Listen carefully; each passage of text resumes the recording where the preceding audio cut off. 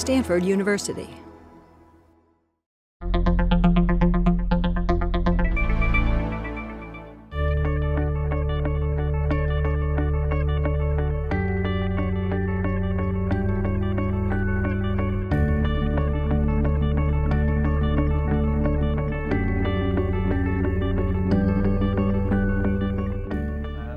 Introduction. Yes, I'm Håkan Eriksson. I'm the group CTO of Ericsson. I've been that since 2003, but I joined Ericsson in 1986. I've been with Ericsson for 24 years, which is longer than most people stay with a company in Silicon Valley, I've learned. And that was at the time when we were started working on GSM with a business plan that one day there would be 25 million subscribers on GSM. Now it's almost 5 billion, so we were off a little bit. And when you hear these numbers, like there are 400 million phones and that, when you think about it, there's 1.2 billion phones basically sold every year. That's a lot, but what is it really? That's 30 phones per second. Just the logistics to sell. And the human ear can hear down to 20 hertz, so you will actually be able to hear it if you could listen to it. Okay, with that I will move on into a little bit dive into China, and then I will talk about the data explosion in the world and what we are doing. This is some stats similar to what you saw in the video. The largest operators in the world, number one is China Mobile with 528 million subscribers. That's almost twice the population of US, not really, but almost. And then there's China Unicom on number 5. So the top operators there are Chinese. Mobile reported subscriptions by the end of 2000. This quarter was about 750 million in China. US is number 3 with almost a third of that number. And net additions. Now India has passed China in net additions, but there are net additions coming in there around 28 million per quarter. So a lot of growth in this space, of course. Then also referenced in this video was the amount of money you spend, but also if you look at it as share of your disposable income. You have China and US there. It's of course a lot less, almost a factor of 10 less in China than in US. But if you take the green curve there, it's about the same percentage of your disposable income you spend on telecommunication in China and in US. So it all sort of scales. And you heard that in the video also. It's very, very lucrative to be connected. Everybody wants to be connected. It's about 4% here, which is roughly what you have across the board in the world. Ericsson in China then.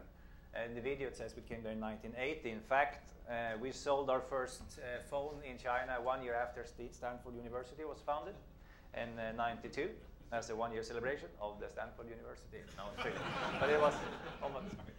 And then we went into our first digital switch in 81 and so on. And now we are 9,000 employees and 27 offices in about 10 different joint ventures around China. And at this gigantic mobile phone market in China, Ericsson has about a 40% market share. So we are very Chinese in our operation. We only have 1% of our revenue in Sweden. We've always been a sort of global company because Sweden is so small compared to everything else in the world, basically.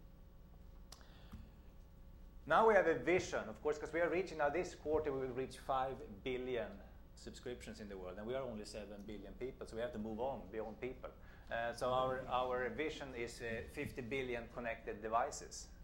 And anything that will benefit from being connected will have a connection to the internet, or to the cloud, or whatever you want to call it. And that would be basically everything that you can think of. Think of everything that has an electric engine today that you didn't think would have one 20 years ago. But today you have a few of them in your bathroom cabinet or in your toothbrushes. And they will have 4G connections also in a few years, so that your dentist can be up to speed on what you are doing and not doing according to your latest visits when they told you to be a little bit more thorough in the back there.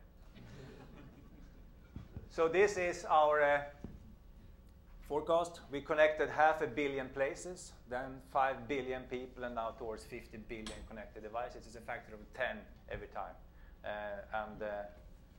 Many years ago, things I call it, there are more pockets than people in the world. So we have devices everywhere. I have 2 smartphones, so it's places, people, and pockets. But we have moved on beyond pockets also. Everything that will have your smart meter or your boat or your car, and you will probably have lots of devices only in your car that wants to communicate with things.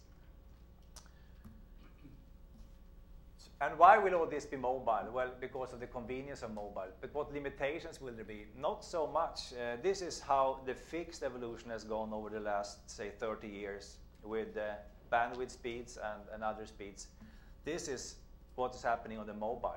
Exactly the same, only 7, 8 years lag, and then you have the same performance with the added convenience of being connected everywhere.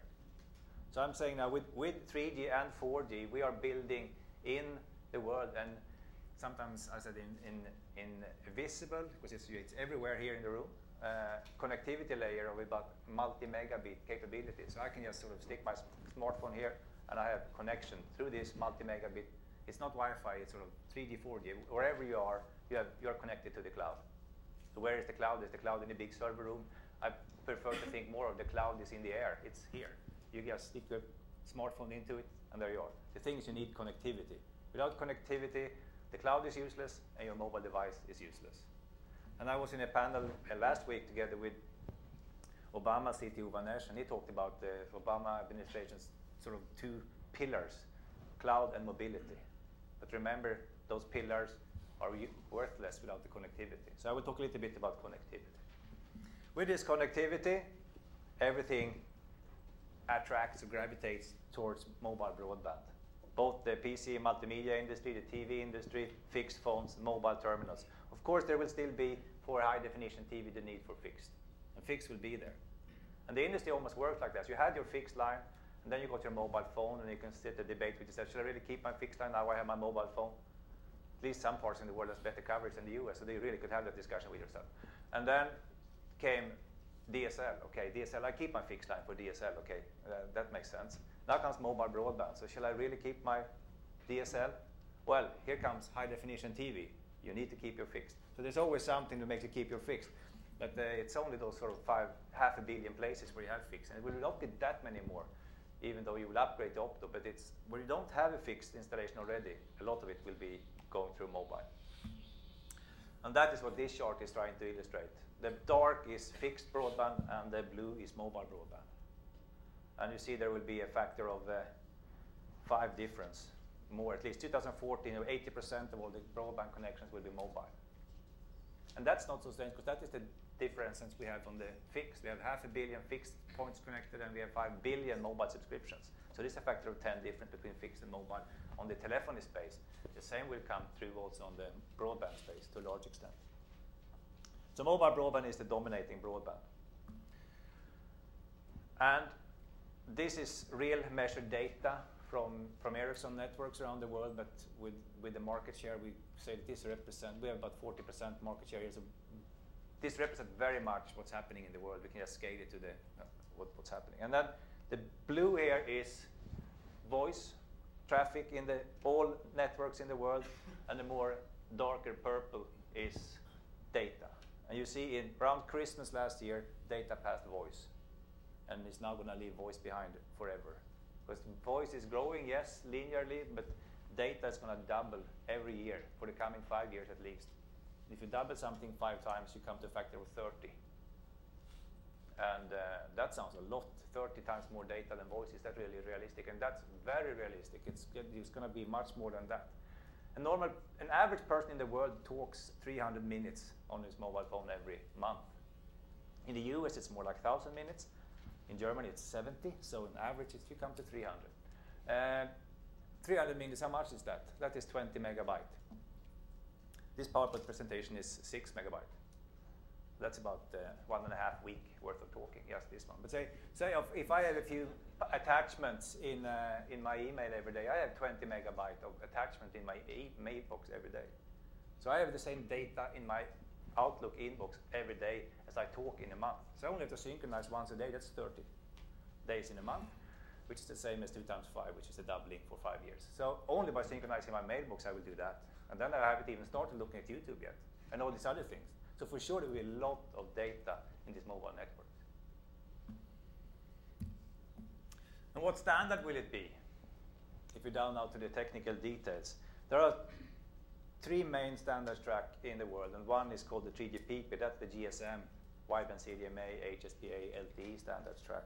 That is, you see the blue here, that's a clearly dominating standard. You see red down there CDMA. That is the technology that Verizon is having, a very successful network. It's probably the best network in the world, if you look at some statistics. But that was not a large standard enough to continue doing the R&D investments to go forward into 4G. That is what Verizon shifted over to LTE, which is the green you see up there, which is part of the blue family, the 3GPP family. And you also see the mobile WiMAX there in yellow, if you zoom in. That's not going to be very big in the world. That is also a reason. So this is how the standard track developed going forward. You have the so-called GSM track with the GSM, wideband CDMA, HSPA. On that, you can see there's a very long acronym there that you really have to be into this business to understand. It's TD-SCDMA HSPA. Stands for time division and so on and so on. Anyway, that's the so-called 3G Chinese 3G standard. The Chinese 3G standard that is now driven by China Mobile is also part of the 3GPP family, as you know that. That's part of sort of the GSM family. It's a cousin to GSM. They are all going into LTE now. And you see the blue arrow that bends up, that's basically Verizon's choice to go there. But also Metro PCS and other operators are going into LTE. And then the WiMAX track is down there. That's standardized by IEEE. These are roughly the percentage splits that we will see in these technologies at 2014. About 90% on GSM track, 10% on the CDMA track, and 1% on the WiMAX track. They don't sum up to 100, but we have to round it up somehow. If I round it up to even fives, it would not have been so nice to the IEEE standard, so that's why I kept it at 1%. But this is where the world is going. So the dominant standard, and this is just now about managing the pipe, and then you have to do that as cost effectively as possible. And cost efficiency sits in scale. And that is why the 3GPP. And of course, with the mobile device, you are roaming around. One day you are here, one day you are in China, one day you are in Europe. Then of course you want to have the most well-spread standard, otherwise your phone will not work. For instance, the middle track and the CDMA track does not work in Europe. So you cannot bring that phone to Europe. While the GSM tracks works everywhere. With wideband CDMA, it also works in Japan since many years now. Another important part of the whole ICT sector I will just spend a few minutes on is the sustainability aspect. And this is also an important aspect in China. The ICT sector, all the information, computer, and telephony and telecom, contributes to 2% of all the man-made CO2 emissions in the world. 2%. The mobile part, so far, a factor of 10 is a factor of 10 of that. Oh, no, 10% of that, so 0.2%. But that doesn't matter. The whole ICT sector, 2% of man-made. But there is a lot that we can do to reduce the 98% by using ICT in a more clever way. And I will not go into the details here, but these are 2007 numbers for different kind of global CO2 emissions, energy supply, industry, and so on, all summing up to 50 billion tons of CO2. All this could be reduced some 15 to 20% by using ICT in a smart way. So if your load to the environment is 2%, but you can help reducing 20 in the other 98, then there's a sort of a factor of 10 payback at least by using ICT. A mobile subscription, using your mobile phone for a year, everything that goes into charging your phone, running the base stations, building the base station, transporting the base stations out to where they are in the nature, all that, if you sum that all up, for that CO2, for your annual subscription, you can drive your car for 45 minutes. Then you have to say, have I ever, those in the room that have saved 45 minutes in a year, thanks to the mobile phone? Hands up. Everybody has done that. Even if you include the time that you forgot your mobile phone at home and had to go back and get it, you've still saved more than 45 minutes thanks to your mobile phone in a year. So what are we doing? Well, to support all this, I talk about two things. We need more pipes and we need smarter pipes. And this is the way it looks today. To a large extent, we have a macro base station and we reach mobile phones in different places, outdoor and indoor. Now with the 50 billion connected devices, there will be lots of devices everywhere. You have PCs, video cameras, smart meters, your car, your toothbrush, everything. And they will all have to reach the cloud. So you will have to build more dense networks outdoors. pico base stations that sort of integrate with the macro base stations. And so you have, because the capacity basically comes per base station. So that's one way to introduce capacity, by putting out more small base stations. Then you have to connect to the home with a residential gateway. Use Wi-Fi in the home, because that's already there. And especially we need it for the high definition TV screen there. Then we have to introduce a smarter pipe, and that is to combine what we're doing, the access, with the edge. And we have, this is an architectural network. You have the wireless access in the top, you have the fixed access in the bottom there. And then you have the edge of the network where you sort of take in the traffic before you bring it into the core of the network. Here there's a convergence happening. You're bringing in both the fixed and the mobile traffic to the same space. I can do intelligence things by looking at what is this? Is this voice? Is this TV? Is this something I could do something with? Should I give it priority or so? Then you have you reach the same services regardless of what device you have. You have different devices that you can do the same thing with. You can watch TV, browse, and so on. So there's convergence happening everywhere. And then we have this multi-access, not really convergence, but you want to be able to use your Wi-Fi at home and your 3G, 4G when you're out. And you have to handle that in an intelligent way. So one thing we are doing a lot of work with is to optimize across the access and the edge. And why is this important? Because that increases the efficiency. But it also makes it possible to watch what is going on. And this will lead too long in this discussion now, but this, of course, has then bearings on net neutrality. But also, if we discuss in China, instead of blocking web pages, you can sort of just maybe block a certain kind of traffic instead of blocking the whole page. I mean, it's like in the normal world, maybe you don't allow some people into your country because you look at their passports. You don't have to block everybody from the country and say nobody from that country. That is a little bit what you do when you block a whole web page. So you can be more intelligent about this. That, of course, you can do by having intelligence in the edge. And then optimize across the access. And this whole space is a lot of work that we can do to optimize and create smart pipes. Because I sometimes say smartphones require smart pipes. That's the way to create efficiency in the network. Then we have all these connected devices. They will be of all different kinds. There will be the online homes, where all the things you have, your fridge, your toothbrush, and everything. And then you have the industry and society, different ways of handling transport and so on, smart utilities, personal network, everything, 50 billion devices. And when we look at back in 2020, we would think that 50 billion, how could you think it would be that little? It will be a lot more, I think. Everything that can benefit from being connected will be connected. So, key messages and summary. The people in China will reach the world and the cloud through smartphones. Of course, not only in China, everywhere it will be like that. But especially here where we have, this is 1/4 of the world's population. And not so high build out of fixed yet as we have in North America. So it will be much more mobile and wireless build out there. So this is the way you will reach it. The cloud is in the air and you just stick your smartphone in the air and then you have it. Secondly, the dominating standards will dominate. That's sort of, you cannot differentiate by taking a different technology. That will not help. It's like coming up with a different fuel for cars. It doesn't even matter if it's a little bit better. You have to change all the fuel stations in the whole country. That's why you sort of you stick to one thing. And that one is LTE for 4G. And that came out this morning also in an FCC report I saw that said that all the roads from 3G to 4G leads to LTE. And we are on our way towards 50 billion connected devices by 2020. Anything benefiting from being connected will be connected. And that will be especially true, I believe, in China, where you will have it connected through wireless. Okay, then I made it. There was been some people standing in the corner showing me slides. 5 minutes, 2 minutes, and I finished before no minutes. That's good. Okay, thank you.